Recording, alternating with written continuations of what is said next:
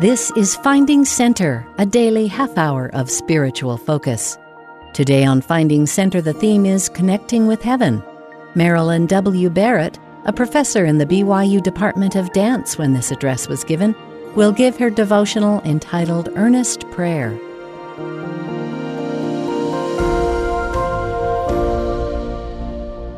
It is a singular honor to be with you today. And I pray that this morning we will feel the Spirit instructing us in our collective and individual needs. I know those of you who know me may be expecting me to talk about dance or children or education, and I am very passionate about those things. I would love to sit down with you and talk about them sometime.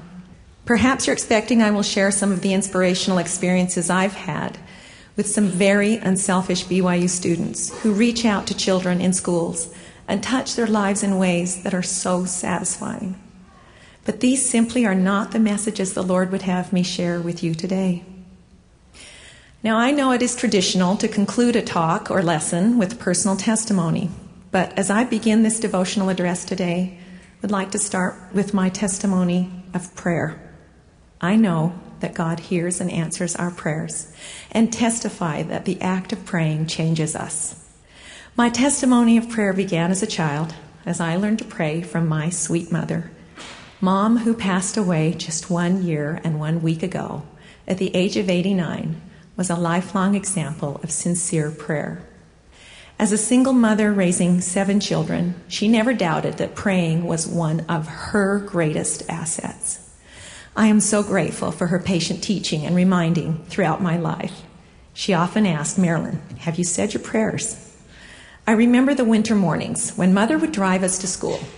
Neighborhood friends often gathered at our house to go with us. Mormon and non-Mormon alike were invited to crowd into our front room next to the old upright piano and faded green couch. We would kneel in family prayer with our friends before piling into our blue Plymouth to swoosh down the unplowed snowy roads on our way to West Jordan Junior High School. No matter the season, we never left the house without first invoking the blessings of protection from our Father in heaven. Nor did we miss very many evening prayers. Mother guided us in opening and closing the day with family prayer. I also remember seeing her kneel next to her bed as I was growing up, as she sought the strength and insight she knew prayer provided. And I never saw her eat anything without first insisting on a blessing.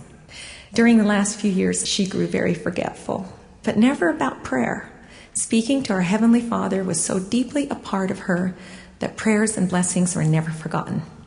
If she forgot anything, it was that we had already blessed the food, so our meals together were sometimes doubly blessed. My testimony of prayer began, as many of our greatest life lessons do, with the example of a faithful parent, in my case, my mother, who taught and encouraged from the earliest days I can recall. The best lessons, of course, are the lessons of example. She always prayed. But my own testimony of meaningful personal prayer deepened only through practicing it. Like Enos, who said, "And my soul hungered, and I kneeled down before my Maker, and I cried unto him in mighty prayer and supplication for mine own soul. And all the day long did I cry unto him, yea, and when the night came, I did still raise my voice high, that it reached the heavens." That scriptural passage gives reinforcement and instruction about 3 principles I have found important for accessing the peace and power of meaningful personal prayer. These lessons from Enos are: first, Enos hungered. How was it that Enos hungered? He was out hunting, but it was not physical hunger he felt as he recalled the words of his father, and the words which I had often heard my father speak concerning eternal life and the joy of the saints sunk deep into my heart. And I will tell you of the wrestle which I had before God, before I received a remission of my sins, and my soul hungered. Enos was in need of change, in need of repentance. He was hungry for spiritual peace, eternal assurance, and joy. This hunger can be likened to praying with the kind of firm faith and real intent that we read about in Moroni and have been counseled to pursue from modern-day apostle Russell M. Nelson. To access information from heaven, one must first have a firm faith and a deep desire. One needs to ask with sincere heart and real intent, having faith in Jesus Christ. Real intent means that one really intends to follow the divine direction given. What do you hunger for? What do you need? Each family responsibility and church calling I have been blessed with and challenged by has prompted prayers of great need in my life. So has my work and stewardship at BYU. So we share something, two of our most universal needs that we all share in common. First, the need to personally change, to repent, examine, and second, the responsibility and concern we have for others, our stewardships, callings, and work. I'd like to share two examples that taught me about accessing the power of prayer in those two kinds of times of need. The first lesson came from my sister Anne. She had heard me complain at length about a particularly difficult situation I was having with a person I felt had wronged me and who seemed to take delight in seeing me struggle. This situation was consuming me. I was angry and frustrated. Anne suggested that I rethink my victim role and instead follow the admonition from the scriptures in Matthew 5:44. But I say unto you, love your enemies, bless them that curse you, do good to them that hate you, and pray for them which despitefully use you and persecute you. Anne shared a specific strategy that at first was very hard, but I accepted her challenge to pray sincerely every day for 30 days that this individual, my enemy, would have all the best things in life that I would want for myself and my own family. She reminded me that the keys were to be sincere, specific, and consistent for the full 30 days. There was a part of me that wanted this person to be miserable. Sincerely praying specifically for the blessings of love, protection, respect, success, and happiness for them was really hard at first, I will admit. But by day 14, I had relearned the power of prayer to change the one who was praying. I could clearly see that I needed to rethink the whole situation, but mostly to repent from my own pride and anger. By day 30, it had been transformative. Had my enemy changed? Not really, but the power of prayer and a good dose of repentance from my anger had liberated and changed me. The second example of these two universal needs I spoke about was that of Sister Peck, who was called to be Relief Society president in Riverton, Utah, where my husband and I purchased our first home. She was very young, in her early 20s, as most of us in the ward were, and she had just delivered her second child when she received her calling. Ours was a rapidly growing ward with a diverse and large number of sisters. Needless to say, she had a full plate. At times, Sister Peck shared her feelings of inadequacy, but more often she expressed her gratitude for the opportunity to serve each of us. But it was one of her counselors that told us something about Sister Peck I will never forget. Sister Peck prayed for each sister in our ward by name in their weekly presidency meetings. That amazed me. In Alma, we're invited to pray over our flocks. Sister Peck prayed over each member of her flock by name. If she could do that with each sister in our ward, couldn't I do more of that too? Think for a moment about those who you know pray for you, how it makes you feel. And how do you feel when you realize others whom you wouldn't expect to remember you in their prayers? Who could you and I pray for even more specifically? Now, the second principle that was illustrated by Enos in 1 and 4 is this one. Enos kneeled, and I kneeled down before my Maker. You don't need to be a dancer who studies the meaning of movement to recognize the significant symbolism of kneeling. This gesture of humility and reverence does so much for the one kneeling. During a season of my life where that became impossible because of a serious knee injury with its consequent multiple surgeries, I longed for the privilege to kneel again as I prayed, more than I longed to walk and to dance again. The first time my knee could bend enough to kneel, Tears of gratitude poured out then, and still do. The scriptures give us a number of references to the importance of kneeling, an attitude of worshipful reverence that it represents.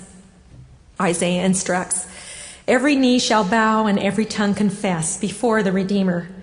Alma records that Ammon fell upon his knees and poured out his soul to God in thanksgiving. In the Doctrine and Covenants, we're admonished to offer prayer upon our knees, and in numerous other places in the scripture. We know this is a simple truth, to kneel down. Boyd K. Packer, in his fall 2009 General Conference address, said, learn to pray. Pray often. Pray in your heart, in your mind. Pray on your knees. Prayer is your personal key to heaven. The lock is on your side of the veil. Now, having silent prayer and ceasing in our mind and heart is wise and worthwhile always, but striving to find a place to be alone, kneel down, and to pray out loud has made a difference for me. Praying out loud is an empowering commitment. It is one of the principles of prayer that we see Enos emulate. The third lesson from Enos is that Enos spoke out loud.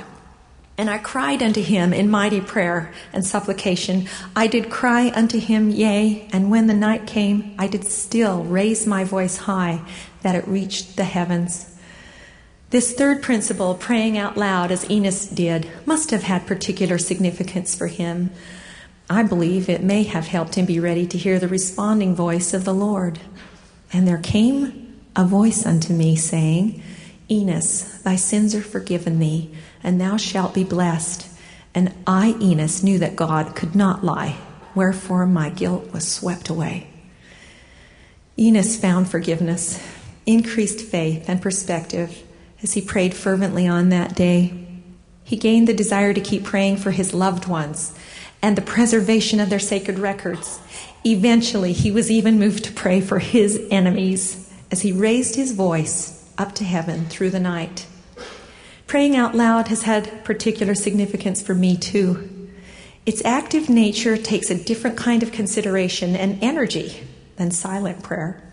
Speaking out loud while alone requires finding a place of solitude, a sanctuary, a sacred space. Out loud speaking slows down the tendency to rush a prayer. The time itself becomes part of the sacred process. Speaking out loud while praying alone has over my life been an active confirmation, a self-witnessing of my own faith in a loving Father in heaven who is listening. It is certainly not always possible to pray out loud or in solitude, and we are given counsel to pray unceasingly. A silent prayer in our heart is always appropriate, but when your circumstances permit you to do so, I challenge you to consider saying your personal prayers out loud, if you don't already do that, and to consider how that might make those prayers more meaningful. And how is it that we should speak in this solitary time of prayer? Using the same language of prayer we know shows reverence in public. Again, this reinforces our personal relationship to deity. It changes our prayers from simply a list of things we are thankful for and a list of requests to a more worshipful experience. My dance colleague, Ed Austin's devotional address from May 2003 enlightens us on this subject. He reminded us what Elder Dallin H. Oaks taught us about the special language of reverence and respect. Elder Oaks asserted, the Church of Jesus Christ of Latter-day Saints teaches its members to use special language in addressing prayers to our Father in heaven.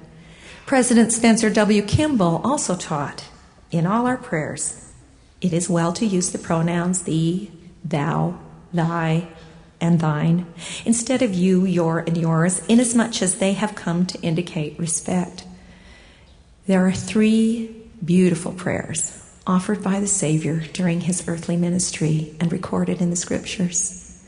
They're found in Matthew 6, 9 through 13, John 17, 1 through 26, and 3 Nephi 19, 20 through 23.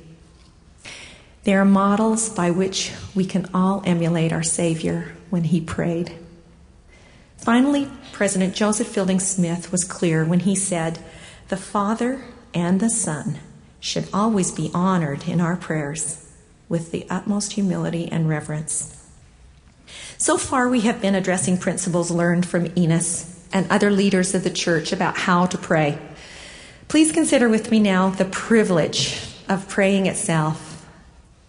In his address entitled The Lifeline of Prayer, President Faust stated, "Access to our Creator through our Savior is surely one of the great privileges and blessings of our life." I want to share a story about what discovering the notion of sincere personal prayer to a loving Father in heaven, the kind of prayer we've been discussing today, did for a young Hindu woman in Hyderabad, India. First, I need to set the scene. In August 2001, I had the opportunity of traveling to India as artistic director of BYU's The Dancers Company. While there, we performed and taught in several major cities. We had studied and prepared to be respectful guests by learning as much as we could about the culture and customs of the people of India before leaving Provo.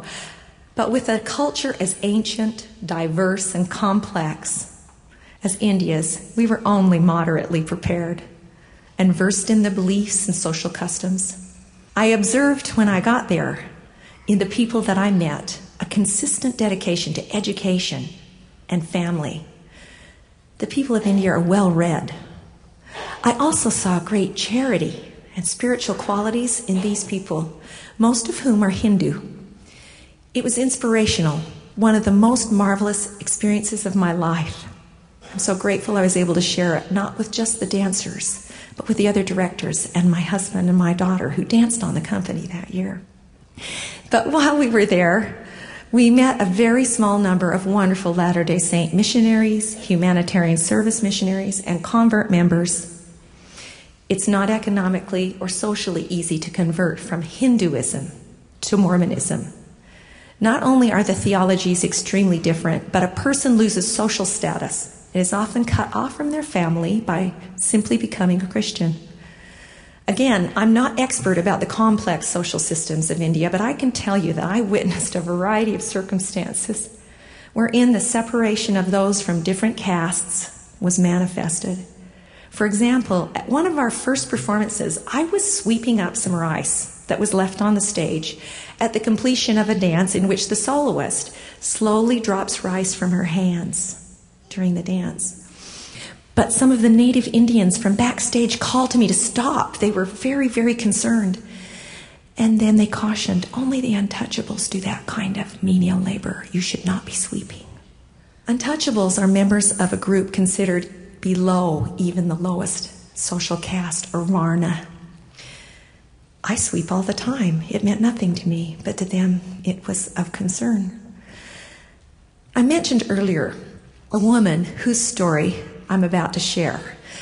And this woman, Annapurna, came from the highest caste or varna. Now, I vividly remember the day I met Annapurna and our motorized rickshaw taxi ride together. Please forgive me just a little bit longer while I set the scene a bit more. These vehicles are basically a motor scooter with a buggy-like attachment that can carry about 3 passengers at a time. They're soft-sided, have no protection or seat belts for the passengers. Because they're small and lightweight, the drivers often careen wildly through streets as they strive to get as many fares as possible in a day's work. Riding in these vehicles usually created heightened anxiety in me as I worried for my life. I'm even gripping the podium right now, remembering this. And the lives of the BYU students riding in them with us. But there were times when we just simply had to ride in these rickshaws because our transportation choices were limited. Upon arriving at the airport in Hyderabad, more than 2 hours late, Annapurna, her husband, a new branch president, and their 11-month-old baby met us. They had helped arrange transportation for our small group that day as we hurried to get to the LDS church where we were scheduled to present a midweek youth fireside. I rode in a rickshaw with one of the dancers and Annapurna. Her husband and baby went in a small car with the other members of our group. We needed to hurry. After a few minutes of observing the rickshaw driver dodge and dart through busy traffic, I realized that watching the road really wasn't a good idea. Annapurna was a lovely hostess. Her English was very good, and as we bounced along, We exchanged the usual courteous greetings shared by people who have just met. Then I became very curious. I asked her to share her conversion story and how she made the dramatic change from Hindu to Latter-day Saint. The spirit that engulfed us that late afternoon during our rickshaw ride was tangible.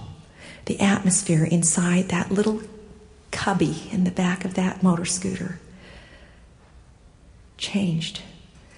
We were all unaware of the dangerous twists and turns, and we were completely drawn into her story.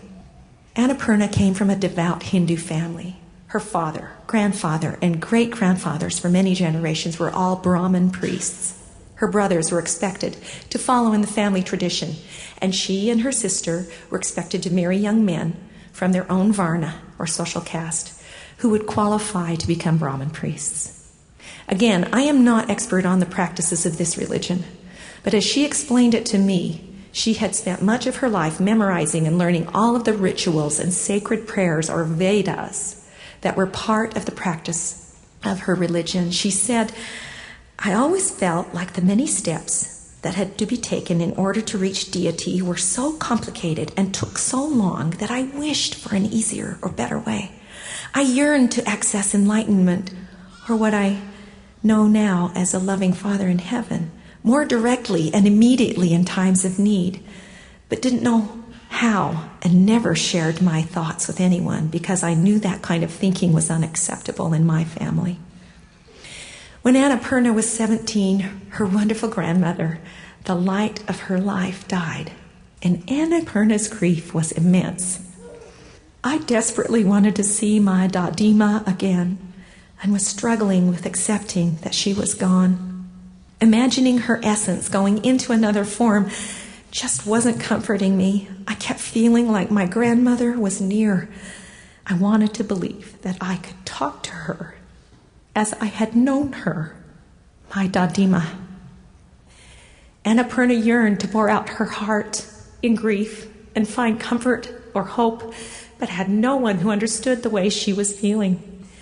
And then she was befriended by a member of the church.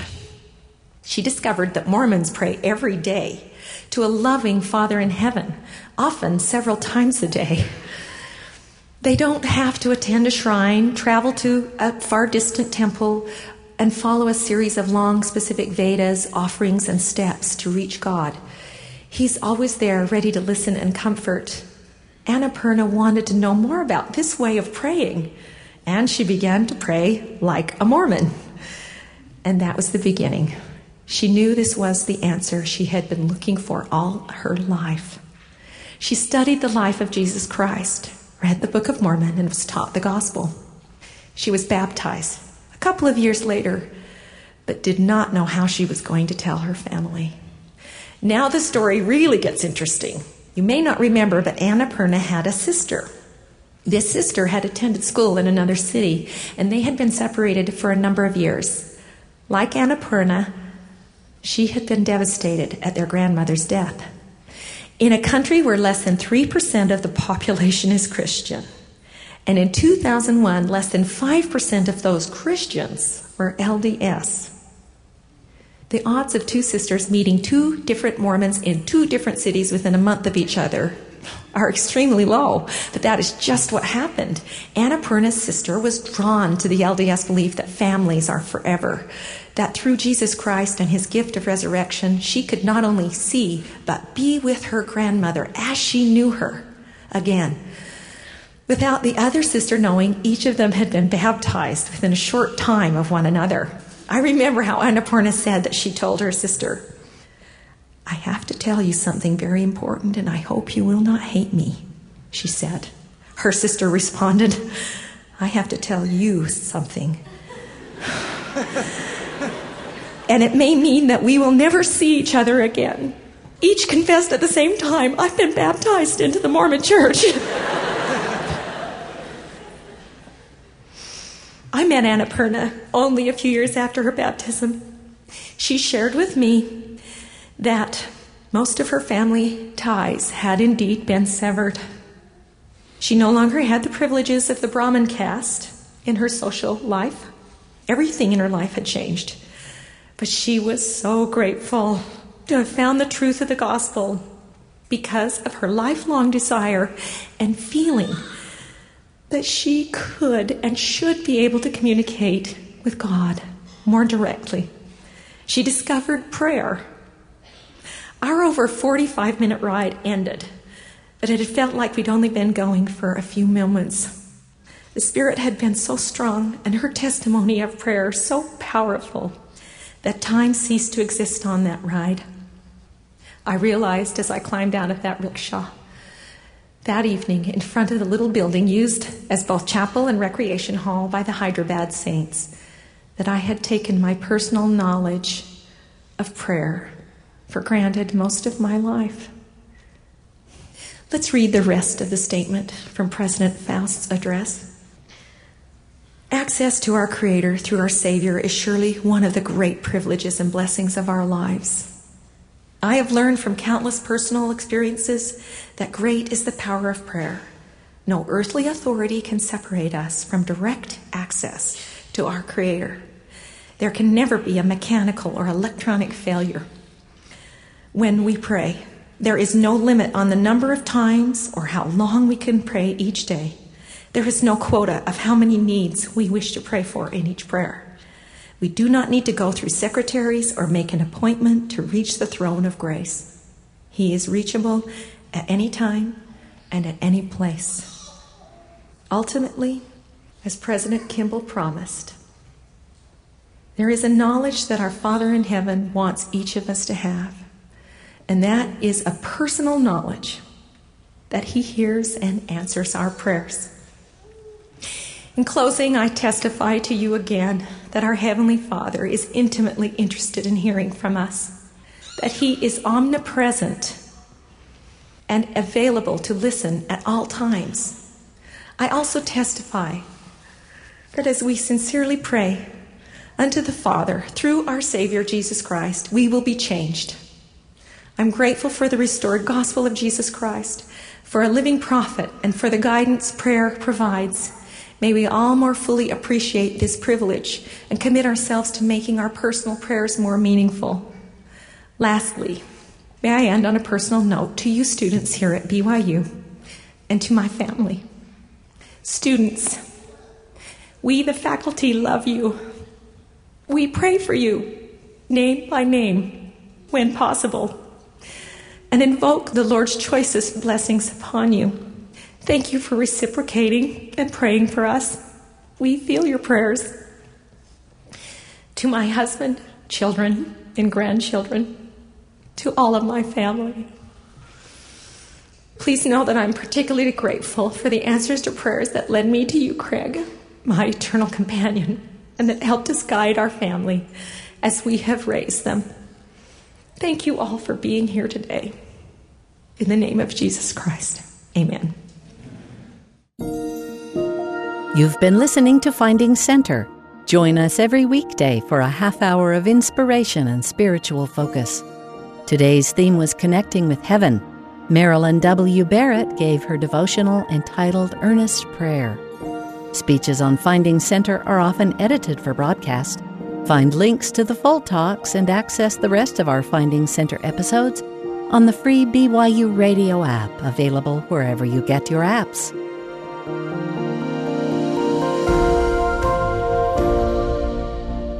Finding Center is a production of BYU Broadcasting.